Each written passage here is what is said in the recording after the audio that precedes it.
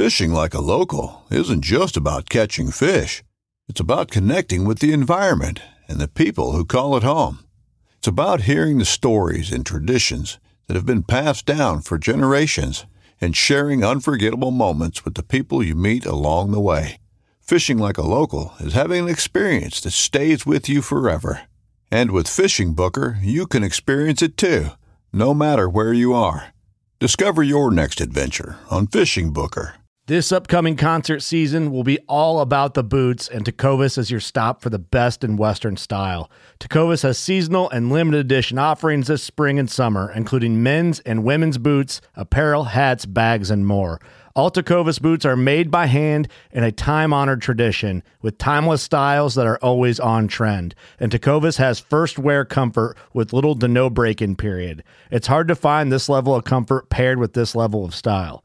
Stop by your local Tecovas store, have a complimentary drink or two, that's WCB style, and shop new styles. The smell of fresh leather and friendly staff are at your service. Many stores even have leather custom branding to make your boots truly personalized. And with regular live music and events, there's no in-store experience like it. If you can't make it into a store, just visit tecovas.com. That's TECOVAS.com.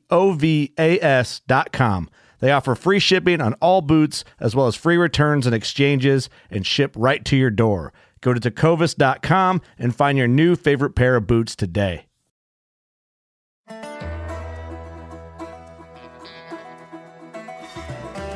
Hi, this is Andrew Austin, and you're listening to the Impact Outdoors podcast.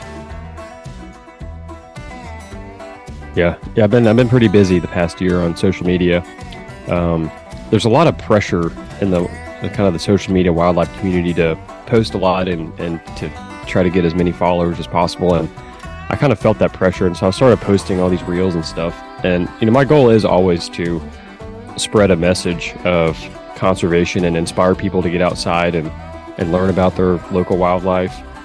But it's funny, I had some success on social media posting videos and stuff, and you start to get addicted to that viral, posting the viral stuff, and I had to check myself because I never want to get sucked into that vanity, Hey everyone, welcome back to another episode here at Impact Outdoors Podcast, and on this episode, we've got to sit down with my good friend Andrew Austin, otherwise known as the Texas Naturalist on social media, and also hosts his podcast, The Wildlife Experience, which is a great dive into interviewing some great people working in the outdoors and the conservation arena, and just had a really good talk with Andrew from herping into photography, videography, getting to work on Deep in the Heart, how he got into podcasting, and a bunch of other topics that we covered. So I know you're going to really enjoy this one. So let's jump right into this week's show with Andrew Austin. I am super excited. We've been trying to get together and do this podcast for, I would say, over 2 years now. Like it. But I've got my good friend, Mr. Andrew Austin, on the show with us today. Welcome, Andrew. How are you doing, man? Great to be here, man. And doing well here in the duck call shop currently. Yeah, that's what you were saying. You're surrounded by duck calls, or what's left after the Christmas rush. So I get better service here, internet service, so it's always more reliable just to stay here if I'm going to do a podcast. So nice. I hear you. All good on my end. Well, it's good to see you. We met a couple years ago through our mutual friend, Mr. Chester Moore, and you've been coming and hanging out with us and being a big part of the Hunt Fish Podcast Summit up at the Warren Ranch every year, and we've gotten to know each other a little bit over that. I know from following you on Instagram and stuff, and you were outside as much as possible. I'm very jealous that I'm not out as much as you are, and you're probably like, well, I'm not out that much, but you do a lot of cool stuff, and I really enjoy your podcasts and what you're doing. You have a very unique approach to things from your outlook, from maybe not necessarily a biological standpoint, but from a conservationist standpoint, and kind of some of your views that have changed over the years and stuff. And so I wanted to have you on to kind of talk about some of your passions and what you're doing there with Sure Shot and stuff. So why don't you give us a little background on Andrew, and we'll see where this goes. Yeah, man. And thanks again for having me. I'm from Beaumont, Texas, actually a small town outside of Beaumont called Fannett. Very, very important to know that. Fannett is not Beaumont, but most people know Beaumont, small little town in Southeast Texas. I grew up a pretty passionate outdoorsman and naturalist. Was always pretty determined to be a wildlife biologist from the time I was pretty young. And eventually I made it to A&M, got my degree in wildlife ecology and conservation. Worked at various wildlife facilities, working a lot with alligators and crocodiles. Went down to Belize on an internship, worked with crocs there, doing research for a summer. Worked at Gator Country, Crocodile Encounter, different stuff like that. But I soon realized I belong in the field, so the zoo stuff wasn't really for me. But yeah, eventually I ended up in the consulting field, doing wetland and endangered species surveys. Did that for a couple of years. And now I'm at Sure Shot Game Calls. Kind of took a little bit of a detour outside of standard, wildlife biology. But I'm very lucky, in my job here, I still get to pursue wildlife biology. I have great connections and great mentors and friends that keep me in the loop, keep me connected to conservation and research. And when I'm not out doing that, I'm out doing wildlife photography, duck hunting, bass fishing, fly fishing, birding, basically anything that has to do with the outdoors and wildlife. And it's been great, man. I thoroughly enjoy my life, and I've been very lucky so far.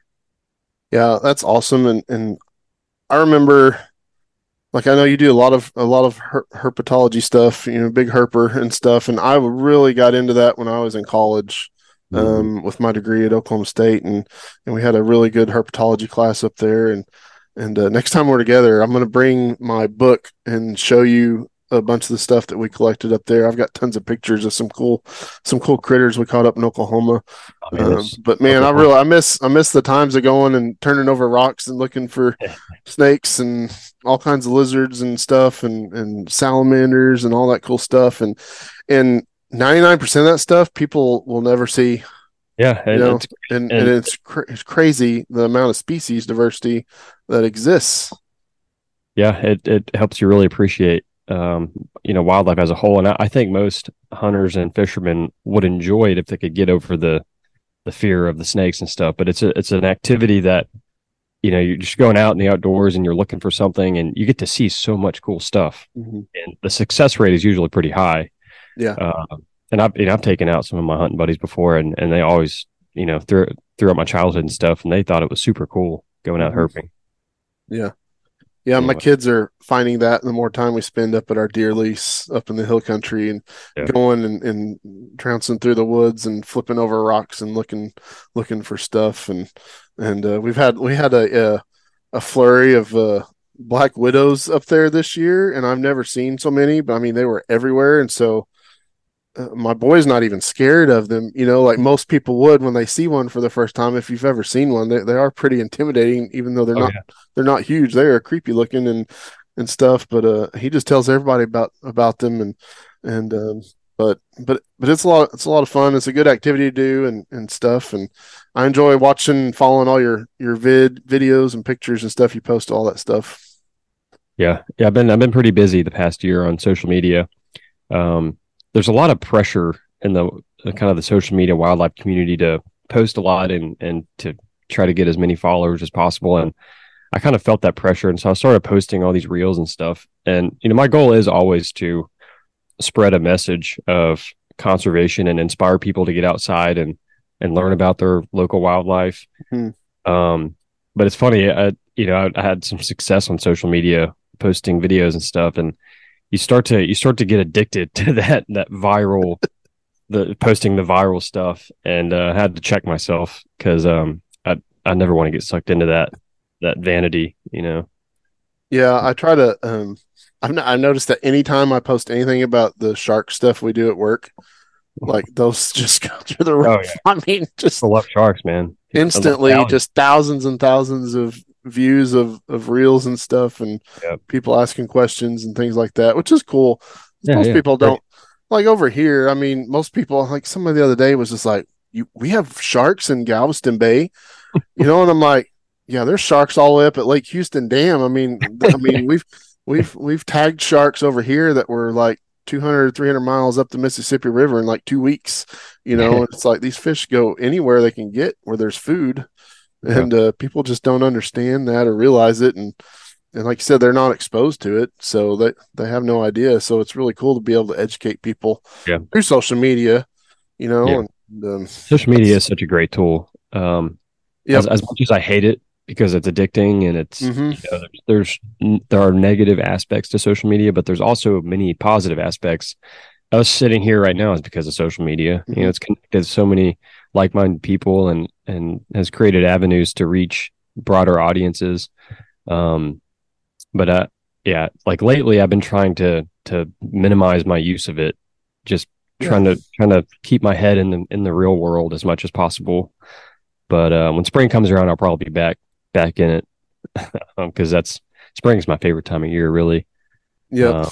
Everything wakes up and Hopefully it's not too far away because it's already cold enough for me here in Texas. So this it's cold only front, like 40 upper 40s right now. So when we get a real cold front in January here in Southeast Texas, it helps me appreciate spring more. If we don't get a good cold front, there's something about a seasonal change that makes me happy. And when we don't get the good cold snap, it's also, for duck hunting, it's very important that we get these cold fronts. And I'm hopeful this weekend we'll see ducks coming down from up north. But I like the seasonal change, and I don't like the cold for too long. But I feel like it's a nice reset going into spring. Get a nice little winter in January and February. Yeah, and I know they're talking about potentially having some more of these polar vortexes or whatever coming down here at the end of this month, which I'm hoping does not happen. Yeah. People who live here remember what happened in 2021, and I think that was in February when we had that last big freeze. Yeah. And how much did that affect wildlife, you think, over in your area, as far as like what you're doing is like these big climate change temperature drops, sudden drops and stuff. And do you think there's a lot of mortality on wildlife like there is with dealing with the fish, just with the drastic changes in their surroundings? Just anecdotally, I had one of my friends, he was my old boss. He was finding some reptiles that had froze to death, like under boards and like little ground skinks and different like green anoles and maybe some smaller snakes that kind of got caught out in the open. They didn't get deep enough for that freeze. But I would assume it didn't have a huge population level impact. But who knows? Yeah, we're dealing with the fishery side of stuff right now. At work and stuff, and they're going through the process of looking, ways to manage, what we're dealing with now with the population. I won't say crashes or anything, but just the decline in spotted sea trout and stuff. I mean, there's no shortage of redfish or anything, but spotted sea trout numbers are down up and down the coast, and so there's always going to be drama anytime there's any regulation changes and stuff, but ultimately everybody wants what's best for the resource. Right. And so it'll be interesting to see what happens with that. I remember in 21, I mean, there was like in Central Texas, like the biggest effect I seen was like on the exotics that we have. Yeah. I mean, there were so many like Axis and I guess Aoudad and maybe in blackbuck and stuff that were dying. I remember just seeing pictures of just trailers just full of dead exotics that they, it's like, what do they do? It just goes to show that these animals, they aren't as well suited as a white-tailed deer to live here. They do well otherwise, but the native species, they prevail. Yeah, I think white-tailed deer and bull sharks can probably live just about anywhere. They're tough. So generalist. Yep. So, but it kind of makes you think too. Is pretty cool that we can live in this state, particularly with the vast amount of species, both native and non-native, that we have here that thrive here and stuff. And it's pretty cool to see that. Growing up in Oklahoma, I was never exposed to any of that. I didn't even know we had animals like that, living here in the United States. It was all Right. just white-tailed deer, turkey. Every once in a while you hear about somebody seeing a black bear. Now there's black bears everywhere in Oklahoma. I mean, they're coming into, all parts of the state, and Yeah. I'm so proud now to look back and see what Oklahoma's producing, with elk populations and pronghorn and mule deer. I mean, we pretty much have everything up there now. I was out in God, I wish I remember the name of this place. It was in East Oklahoma. It was a wildlife management area. Man, we're driving through there. It was in the kind of late summer, early fall, looking for snakes, and there was a herd of elk out there. It was like the foothills of the Ozarks. Yeah, no, either Kiamichi Mountains or southern Ozarks. A little north of Kiamichi. It'd be the Ozark Plateau area and stuff. Cookson, W. May or something. Yeah, Cookson Wildlife Management Area. Yep. Yeah, that's where we were. There was elk, and I never knew elk were found there. Yeah, I thought that was quite interesting. Yeah, those before those started moving, I guess they were coming in basically from Arkansas in that area. It was all down in southwest Oklahoma. That was the only place that really had any notable elk populations. And now we've got huntable elk populations on both sides of the state. And wow. And I remember up there, not to talk about Oklahoma forever, but the first year they opened black bear season up for archery up there, they had a quota of like 10 bears, I believe. And we'll have to double check with our friend Todd on this, but I believe it was like 10 bears, and you basically had to call in when you harvested one so they could shut down the season basically over social media or whatever, like to put down that the season was closed. And it was just like 2 hours or something like that, it seemed like, and then it was over. And I don't know what the quotas are now up there, but I know it's a lot more than that. And awesome, man. It's good to hear of a state doing well with some of those species. Yep. So, but growing up over there where you were, like, what was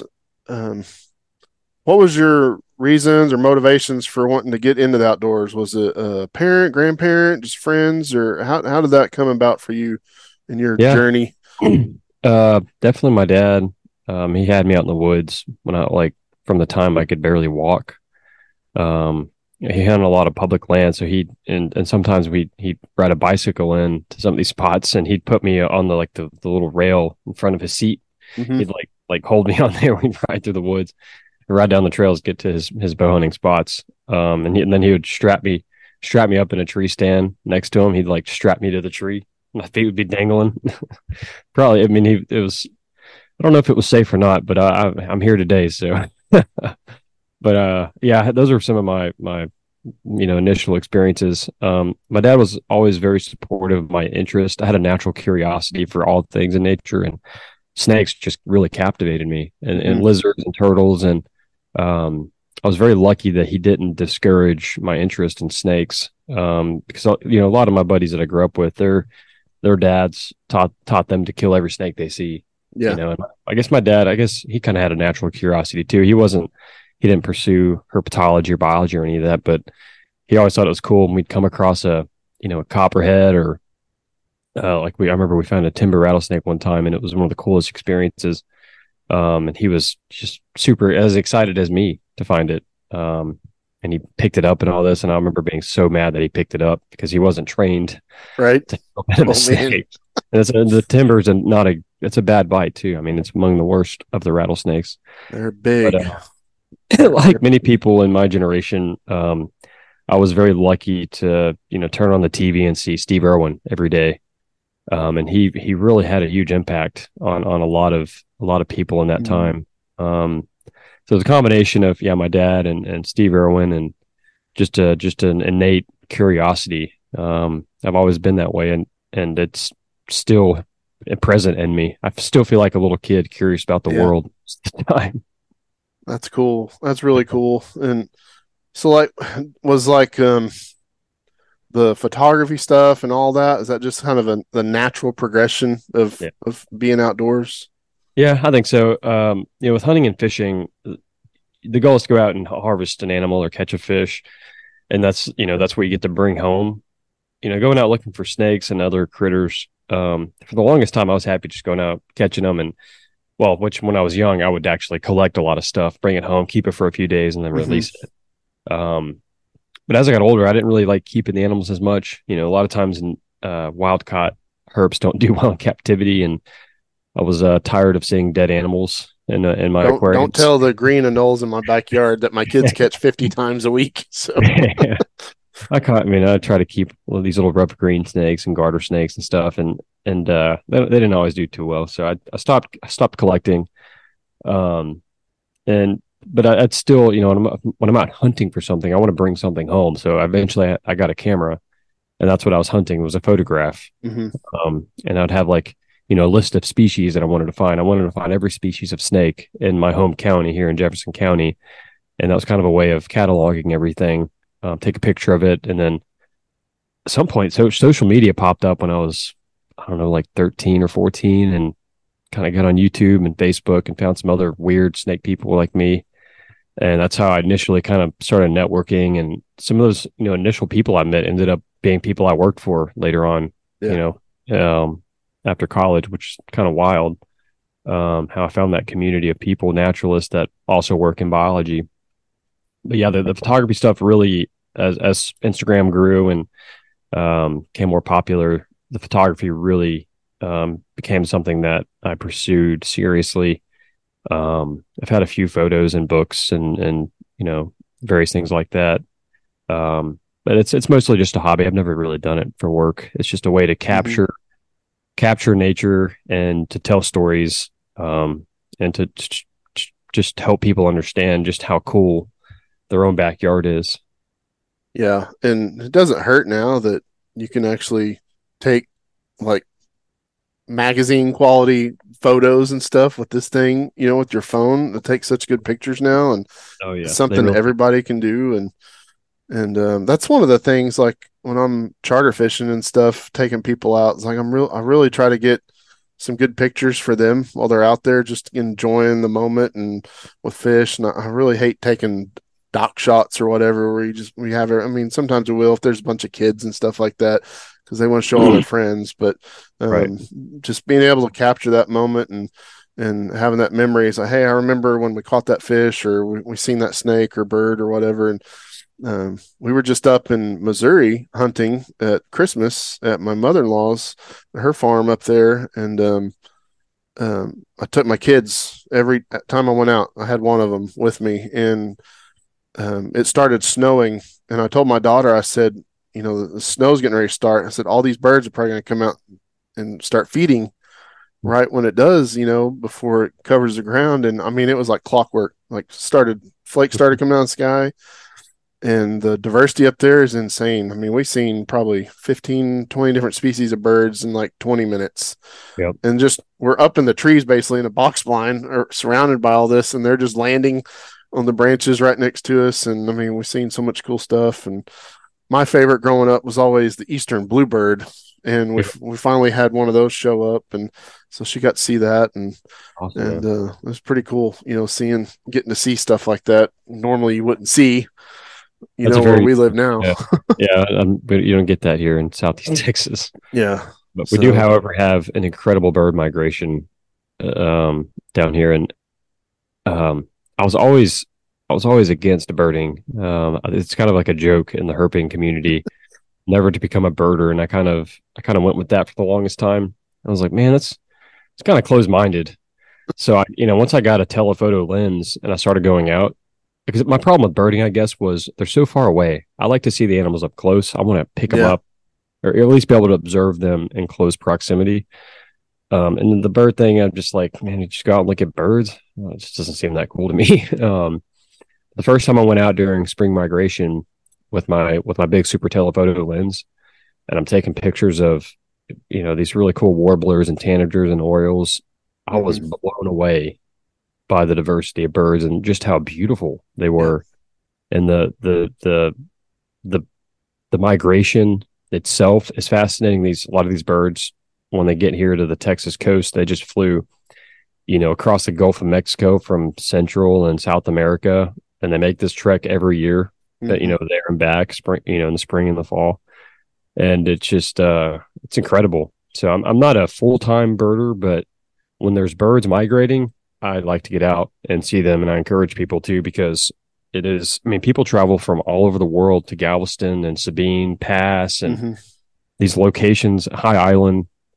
People from Europe and all these places in the world come here to Southeast Texas to see these birds, and most of the locals, and even when I was younger, I never knew that we had this incredible wildlife spectacle right here in Southeast Texas. Yeah, birds are cool, man. Birds are cool. Yeah, they're definitely neat animals, and we definitely, I see that when I'm out working and stuff. You'll see people taking pictures, and especially like on the dike, and when we're up at like Anahuac National Wildlife Refuge working and stuff, or man, even being out on our shrimp boat at work, we'll be out in the Gulf pulling nets and stuff, and we'll be offshore, and you'll have these little birds just landing on the boat, and they just look so exhausted. They'll just sit on the front of the boat for like an hour, and then they'll just take off. So I've seen the pictures of that. It's crazy. I think it usually happens when it's when they're migrating back north and they hit a north wind, and they're like screwed. They have there's nowhere to land. I mean, there's nowhere to land, so they just land on oil rigs and fishing boats. I'd be able to see that in real time. I've only ever seen the pictures, but yeah. Well, we need to get you to come over here and go out with us sometime. That'd be fun. I've got experience fishing, Sabine Lake and Galveston Bay, and I've done a lot of redfish and speck fishing growing up here, flounder fishing. I've never gone out very far. I've never done a true offshore fishing trip. Yeah, we need to get you and Chester, and y'all go out with us on one of our shark tagging trips or something. Man, that'd be a lot of fun. Get out and see some of that firsthand. So, and actually, I mean, we go to Sabine usually once or twice a year too. So, I mean, we could even just do it right there. So, run down to Pleasure Island, hop on the boat. Yeah. I would love that. My experience with all that is very limited, and I'm just saving it for a time in life after I get done with everything. Yeah, right. Like coral reefs. Like I don't think much about coral reefs, and a lot of people that are into nature, they got to go explore a coral reef, and I'm like, I'm saving that for like way down the road because I have way more important stuff to do on land first before I explore those waters. There's so much. You don't have to go to Florida. I mean, we have the Flower Garden Bank here, which is about 85 miles out of Galveston, and I don't dive, but I mean, I know there's a lot of people that go out there, do dive trips and stuff, and most people don't even know that's here. Is that and it's really cool area. Is there ecotourism surrounding that? Like there is some. I mean, it's a national marine sanctuary. So there's certain boats that'll go out and take people out specifically just to dive and photograph and film it and stuff, and everything you can imagine is out there. I mean, just looking at some of the videos I've seen that have been shot out there and stuff, it's pretty crazy, and some really good fishing around it too. Certain times of year. I mean, it's like probably the number one wahoo spawning migration area in the Gulf is right there on the flower gardens. So, I never even knew the flower gardens existed until deep in the heart. Really? Yeah. My first time seeing the flower gardens, and that the way they filmed it was really incredible. But yeah, I never knew that we had a coral reef so close. Yeah. Yeah. So that brings up an interesting point. So, I mean, we were talking before we even started, just kind of, this is a cool industry to be a part of, right? The fishing and hunting conservation world. And it's very small. And most people see it on TV and just like, oh, it's like, this is so big. Like I'll never, and it's I can just say, like, I've met a lot of these people I idolized growing up on TV now, and they're just normal people that got lucky and got a job doing what they love. And me and you both have got to work with some incredible individuals and stuff. Kind of talk about the networking side of being in the outdoors industry and what that's done for you. Sorry, man. I got a text just now. I got to I might have to go catch crocodiles down at we got a cold snap and some of the crocs are still out. Oh man. Um, yeah. I stay connected to some of the people I worked for. But yeah, the networking has been incredible. You know, my experience in this field is when I think about it, it's all the highlights are mainly the wildlife encounters and the cool work I've been involved with, but often overlook the people, man. I've met so many cool people, and that, you know, that adds so much value to it. I made such good friends, and I have so many great mentors. And I've been lucky, but I've been very calculated in how I've been networking, and most young wildlife professionals are going to use a LinkedIn and you know, the more normal professional avenues to stay connected.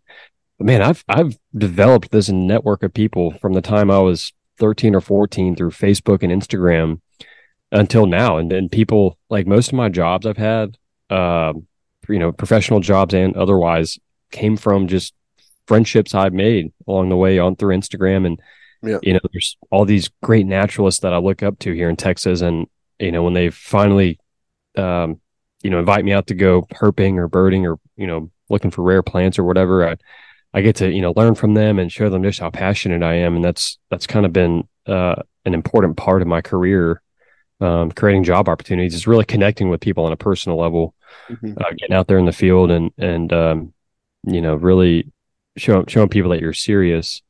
But I've also had random opportunities too. Like, I mentioned Deep in the Heart.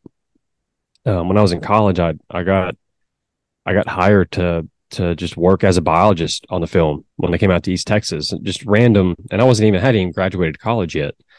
But I just, you know, I'd spent so much time in this particular region in Texas, and there's way more qualified people that probably should have been looped in on that. But the director of the film just appreciated my passion for this particular area and hired me to work for him on that. And it was incredible, man. It was one of the coolest things that I will ever do in my life, is having been able to work alongside Ben Masters and all the people from Fin and Fur Productions. For like 2 whole years, it was like this major highlight, and it like just brought me immense happiness and value, because that film was really incredible. It moved a lot of people, and it was just, you know, one of a kind experience getting involved with it. Yeah. It seeing it for the first time, you know, in the movie theaters and stuff with my kids' reaction to it were just priceless.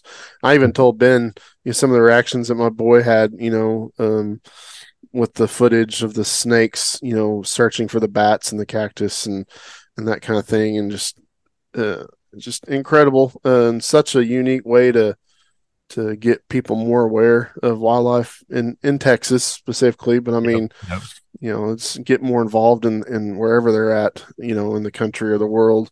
And Ben does such a good job bringing people together and creating such good quality work. I mean, I know they're working on a lot of new stuff right now, which I can't tell you how excited I am to see some of it. So it's going to be cool to see what comes out, and hopefully you get to participate in some of that going forward. And no telling. I got a great text recently, but I can't say much about it.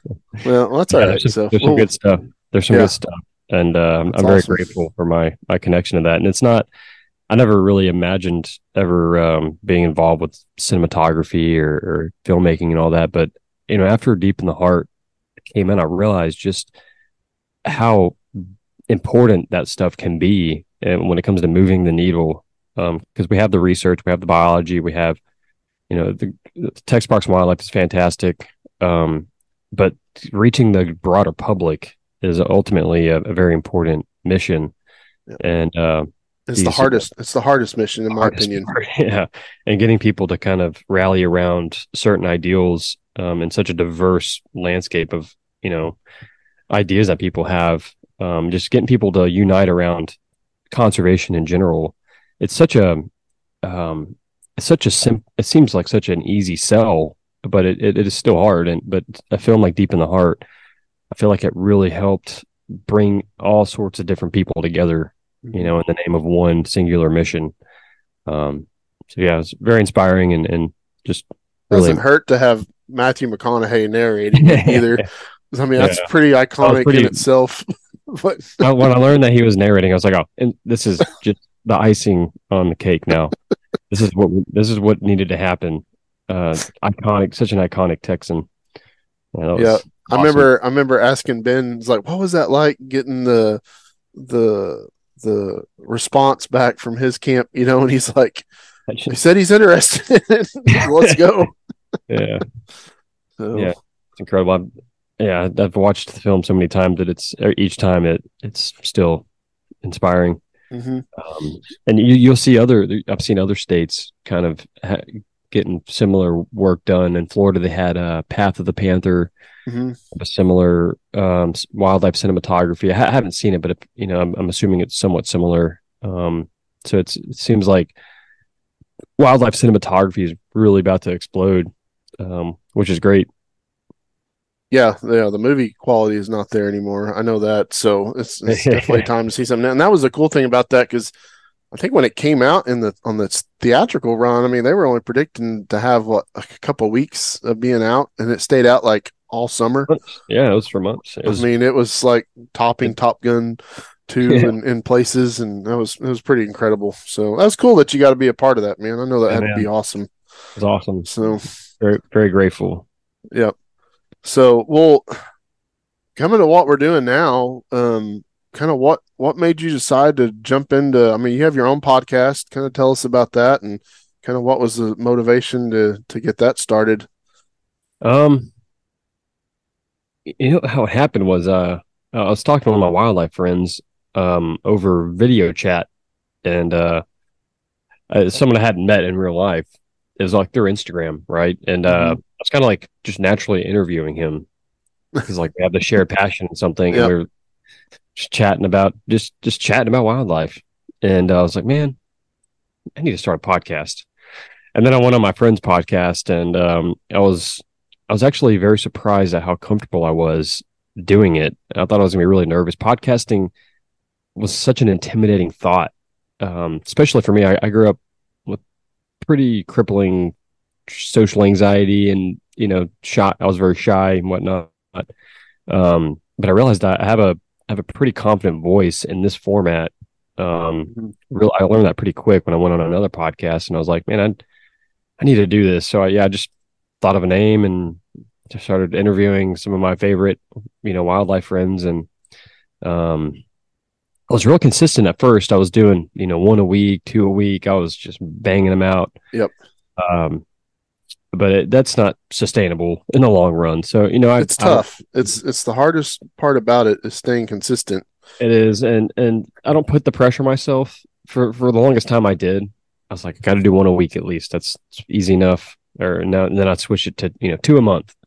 And, I'll sometimes go a few months without doing one, but that's okay, man. I do this for fun. And I do it when I feel like doing it. Yeah. And have a guest that I really want to talk to.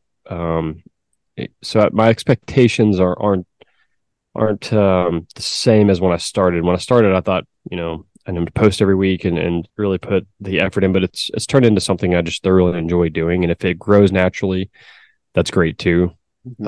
But I've met some great people, and it's been great to give people a voice. I'm really partial to people that are kind of like me, that are just kind of low key and shy, and I try to give those people a comfortable platform to talk about their passions. Because there's so many influencers out there, and people that are naturally extroverted, and people great people. But I like to hear what everybody has to say, and try to keep the guests pretty diverse.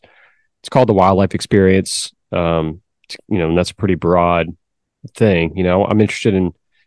I've always been just very interested in how people interact with the natural world. Because I grew up doing all this different stuff: hunting, fishing, herping, birding, and one of my main passions now is like looking for plants, like rare plants. And that's just very random, but it's nature.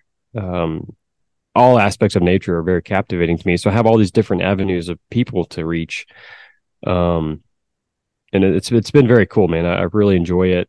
So I'll have hunters on, I'll have botanists on. I'll have birders, ornithologists, biologists, really anybody that has anything to say or any stories to share about their experiences in nature.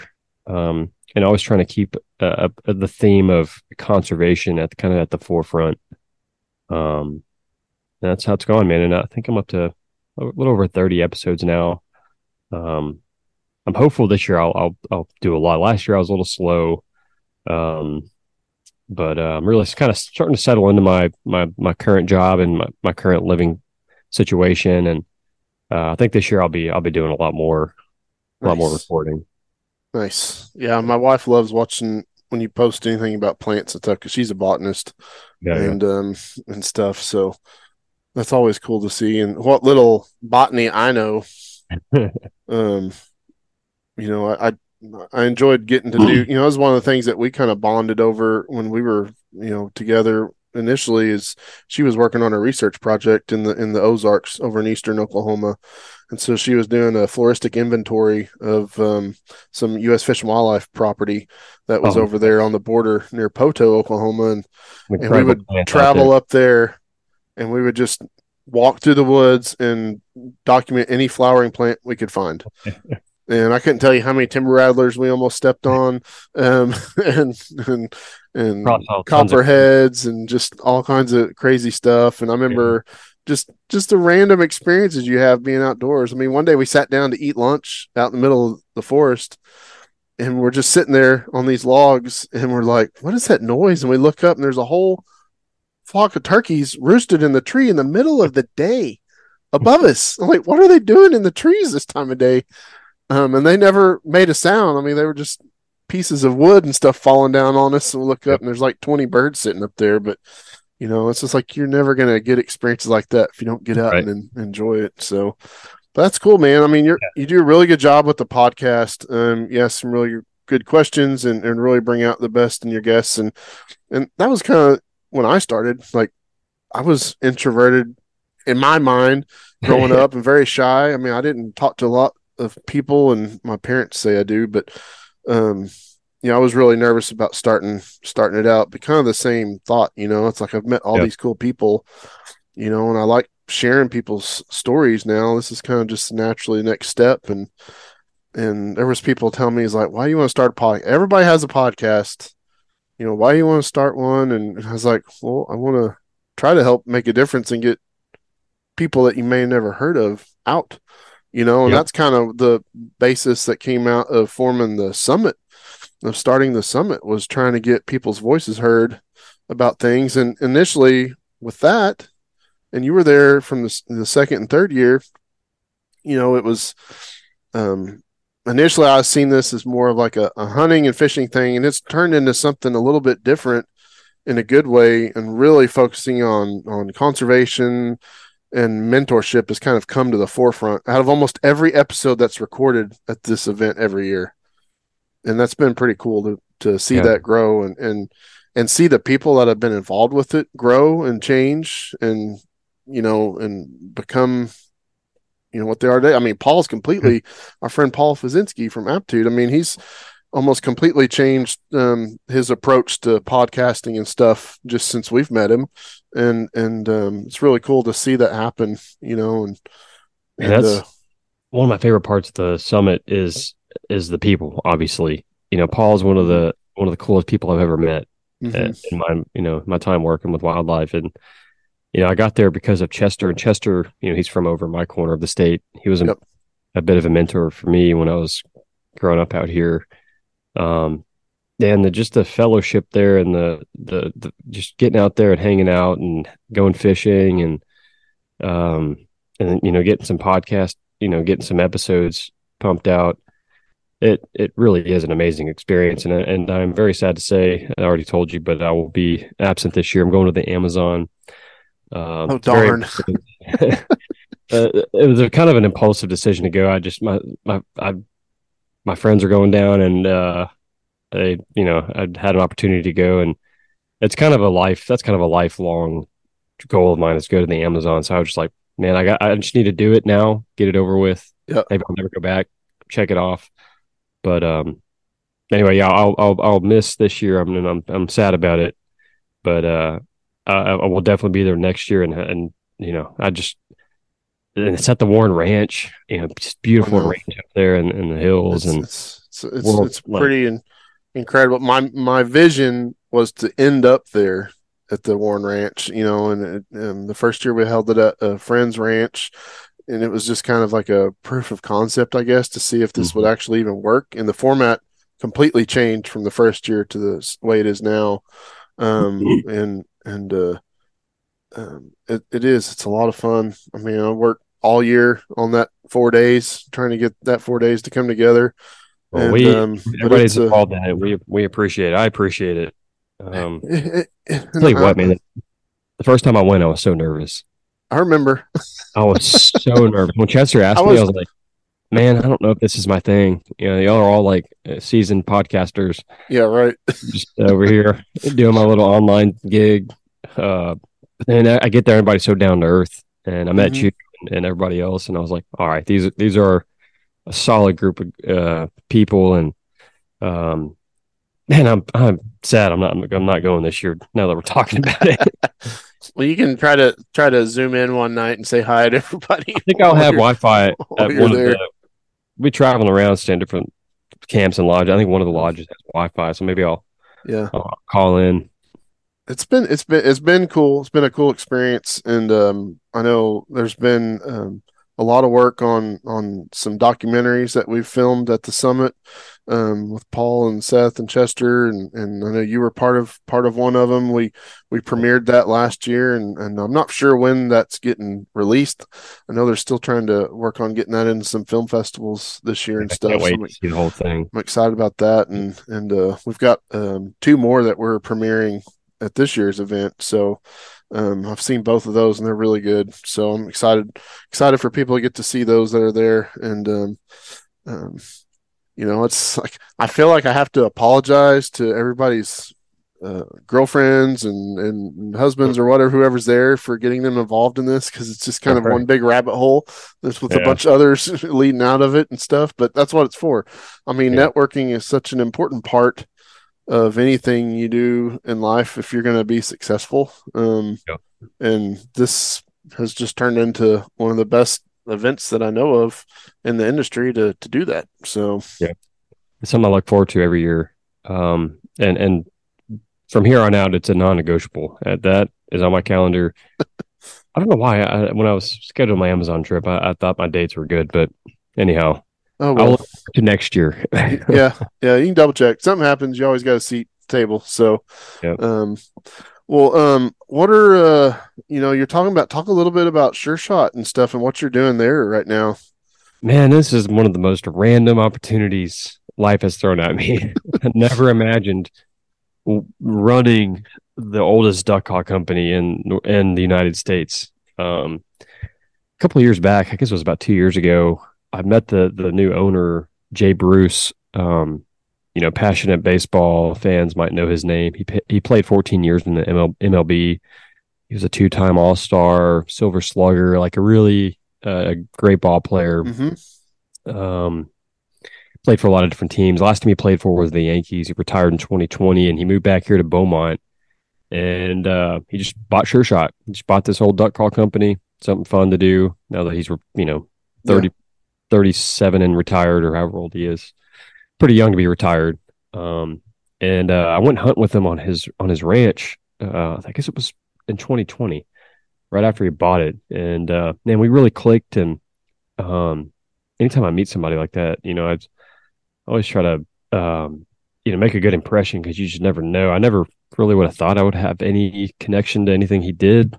But lo and behold, about a year and a half later, he texted me to see what I'm up to with my career and if I'm enjoying my job. And the thing was, I was enjoying consulting. I was working for a really cool consulting firm in Houston, really cool boss. And the work itself was great, but I will say the kind of the living in, the suburbs of Houston and going into an office most Yeah. days, I could see the projection of where my life was going to go. I would end up, a domesticated, urbanite pretty quickly. And that Traffic wasn't will drive you attractive. crazy over here. I belong in the woods out here in Fannett, and so I'd moved back here, and I was commuting to Tomball 3 times a week, hour and a half drive, and it wasn't the best situation. So when Jay texted me, I was like, man, I'll give that a shot. I know nothing about business. I'm one of probably the least business savvy people there is. I'm a naturalist. I think of the world in ecological terms, not economic. But I've actually come to really enjoy running this place, and I didn't really know what I was getting myself into. I thought I was going to come in here and take pictures and tune calls, because it's something I've always been interested in, is duck calling. I've competed before, and so I thought tune calls and run the social media. But I was being hired to run this thing, and now I'm currently the only full-time employee here. Wow. I have a couple of part-timers that come in, some high school kids that help out, and someone that helps out with the storefront. But over the past year, I've really had to learn kind of the ins and outs of running a business. And the good thing is, it's we're selling duck calls. It's not that big of a deal. It's very easy generally. But we do work with some of the biggest outdoor stores in the country, Max Prairie Wings and Rogers Sporting Goods, and I have to maintain some professionalism. But for the most part, man, I get to have a lot of fun up here. I get to blow duck calls every day. I hunt a lot during the week, during the season. Product testing. A lot of product testing, and I've designed a few duck calls. We have a gadwall call coming out, and that's been really cool. And it's really allowed me in the off season, because duck season's only from November through January. And the rest of the time, there's not a whole lot to do around here. Our online sales kind of start to plateau off in January, and by the time we get to March and April, we're kind of in our off season and trying to get our inventory built back up. And I get a lot of off time, so I've been able to get involved with some cool wildlife work. And kind of the flexibility this job gives me is really why I took it. And that's, when I was first getting hired, Jay, he's always been interested in the wildlife stuff that I do. He follows me on Instagram, and he's sees how passionate I am. And, he assured me that I could still pursue my wildlife passion working here. It's kind of a get stuff done type of schedule. It's not super intensive. So the lifestyle I've been able to live working here has been excellent. And I may never go back to wildlife biology. We'll see. I kind of enjoy working in this industry, but who knows? Every year is different. Time goes by quick, but so far it's been great. And I take my role here very seriously. I want to represent Sure Shot. Sure Shot's a household name throughout the South. If you're, I've come from a waterfowling family, been around since the 1950s. It's the oldest still running duck call company. Most of those companies back in the 50s are, basically gone now.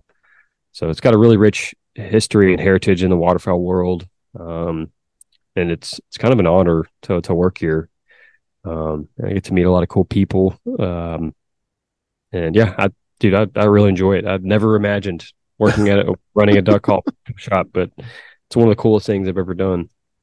Well, one of these days you're gonna have to teach me how to blow a duck call, because I've got a few, but I don't duck hunt that much, so I really have no idea what I'm doing. But listening to you and seeing some of the videos you've done is it's impressive how effective calls are. I mean, it really is. There's not. I mean, turkey hunting, like I can't blow a diaphragm call to save me. I just gag all the time. But I love box calls, slate calls, and stuff, and utilizing those. And it's so cool being able to interact with an animal. Yep. What's that one? This is one of the old. This is a Jensen from probably the 90s. I've gotten pretty good at aging these things. Like sometimes people will bring them in from, you can tell they're from like the 60s or 70s. Mm-hmm. This one's probably from the 80s or 90s.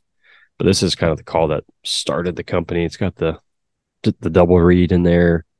Cowboy Fernandez really put Sure Shot on the map with this call when he won the 1959 World Championship duck calling contest in Stuttgart.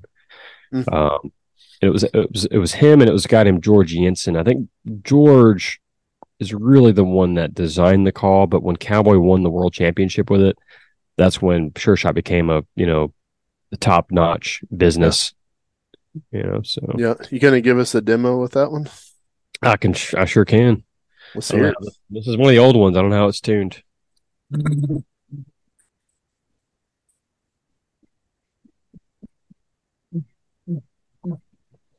Calls like probably 30, 40 years old, and it still runs. Still sounds like a duck.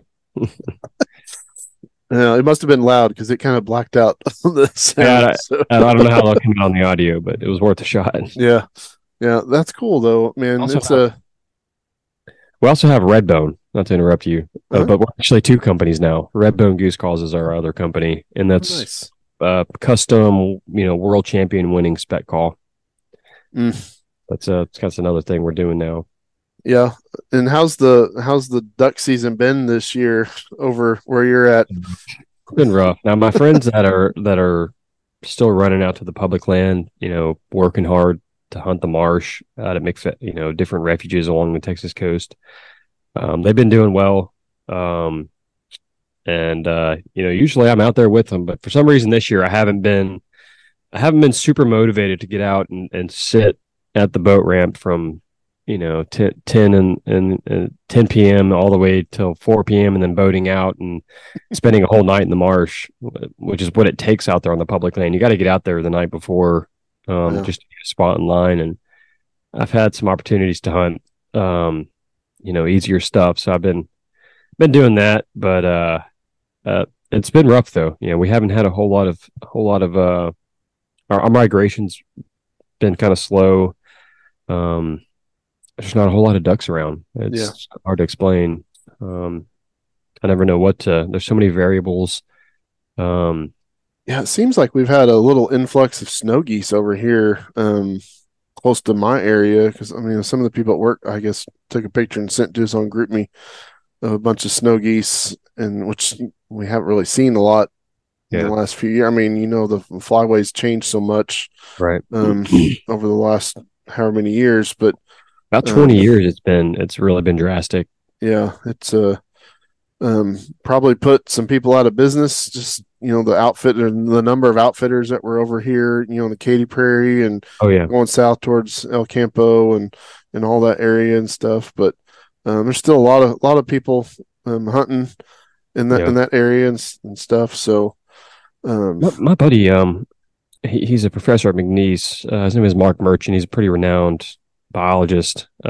He's a passionate duck hunter. He hunts some of the same stuff. We do a lot of hunting together.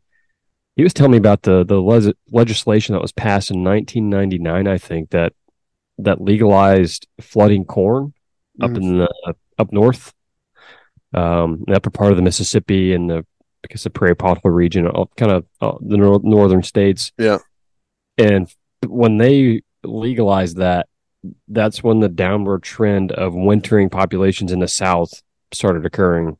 Yeah. So it's, I always thought, perhaps it was the weather or, who knows? I was always kind of open-minded. No, it was us. It was the people up north stealing human interaction, and you see more and more of that now. All the stuff that like they're dealing with over in Florida with the algal blooms, and Okeechobee and stuff that Captains for Clean Water's fighting and the stuff here. Just the population growth alone in Texas. If people would stop coming here, which I can't say anything because I'm from Oklahoma, but I've been here for 20 years. So you're a good Texas immigrant. But the thing is, we still have such large expanses in the West, and even in the East.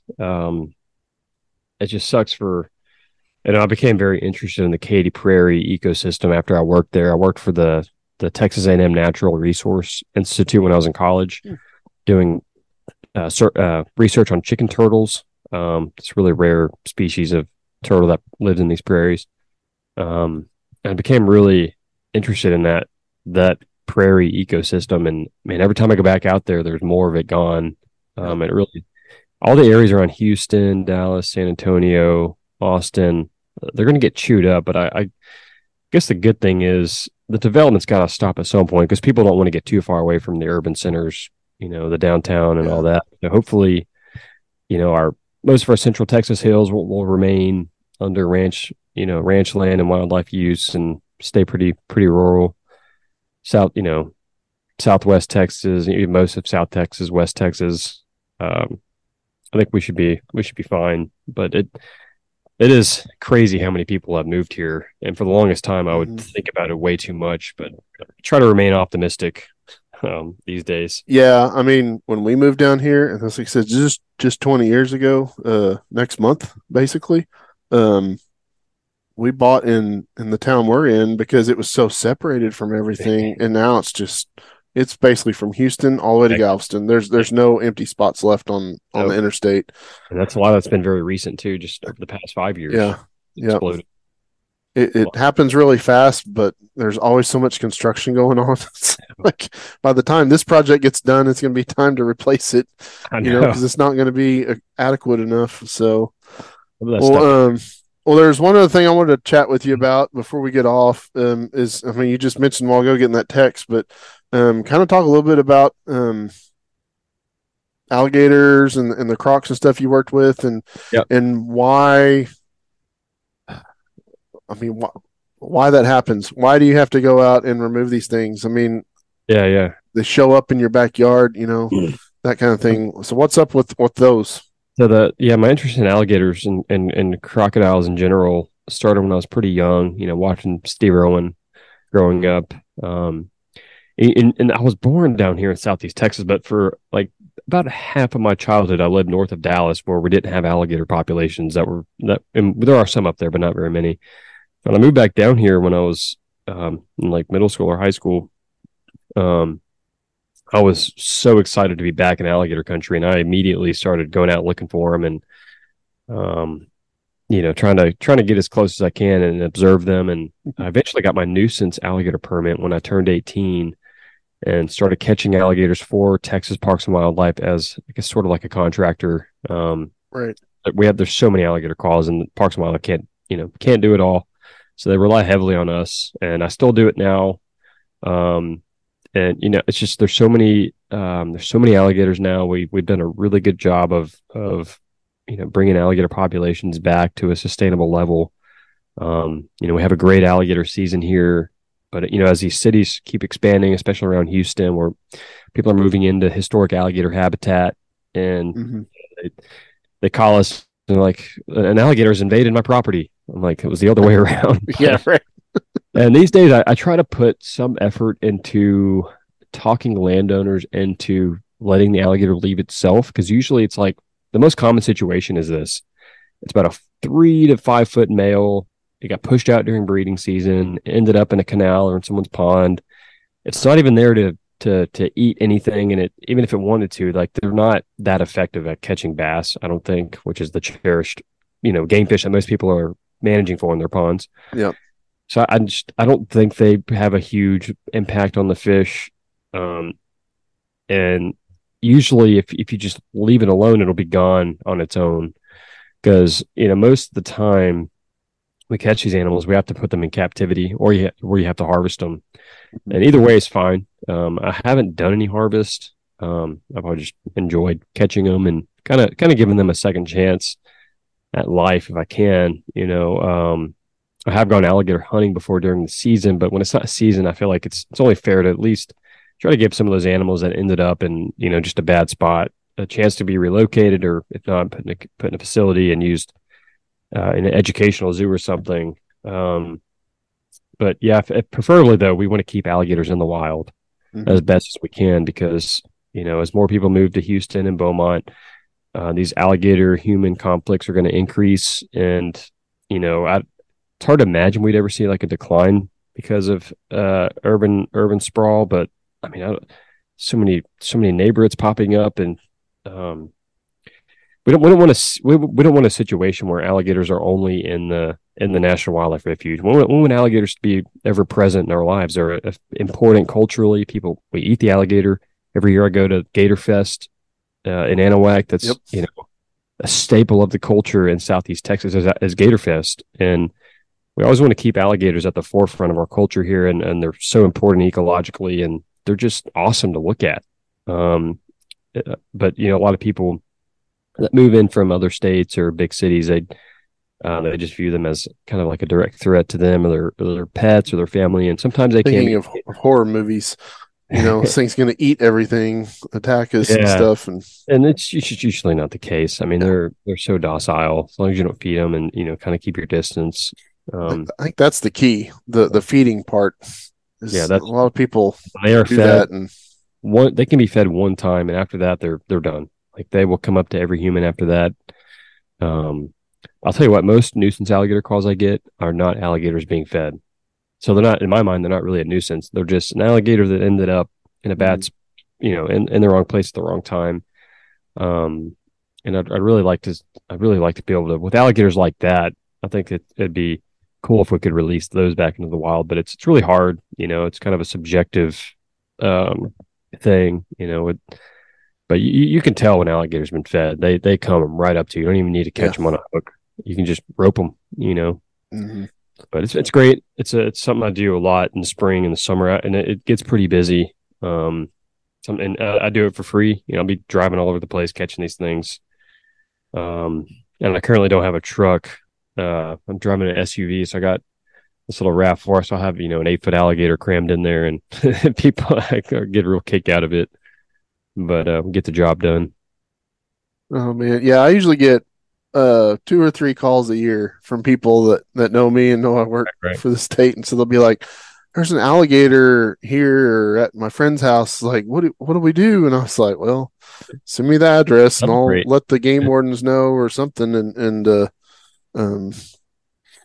we'll see what they can do." I mean, I had one friend; she sent me a picture here in Texas City, and there was like a 12, 13 footer just sitting on their porch, sitting there, and I was like, well, that would probably get me too if I opened the door and seen that sitting there. So, but they got it and relocated it and stuff. But that's cool. I mean, it's cool to know that there's people out there that you can get a hold of, and where do people, as far as like what you do, being a licensed, having a nuisance, is it a nuisance license? Is that what you? It's a nuisance alligator control permit.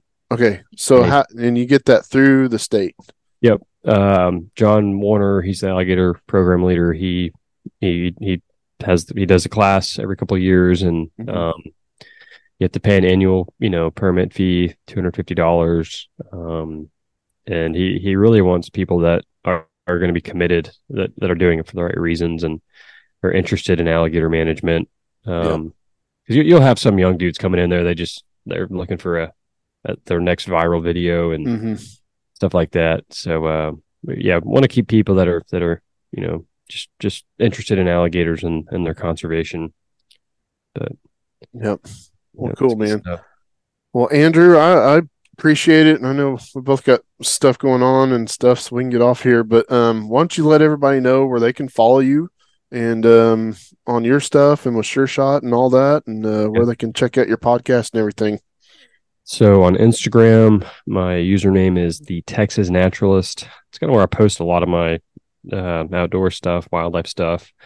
I share my podcast on there. I do have an Instagram account for my podcast. It's just the Wildlife Experience. My podcast is on Spotify and all the other avenues. But I don't actually know how many avenues it's on because I just post it to this RSS feed. It just like shoots it out. Spotify is the best place to listen, I think. And hopefully I'll be getting some new episodes out this year with some cool guests. That's about it, man. Really appreciate it. Really always enjoy chatting, man. Glad we got to do this finally and stuff. And let's try to connect a little bit more this year and do some stuff outside of the summit and get together. I mean, we're not that far away from each other. So even though I'm not going to the summit, if there's any way I can, help or be involved or anything, just keep me informed. Sounds good, man. All right. Well, I appreciate it. We'll talk to you soon. Sounds good, man. All right.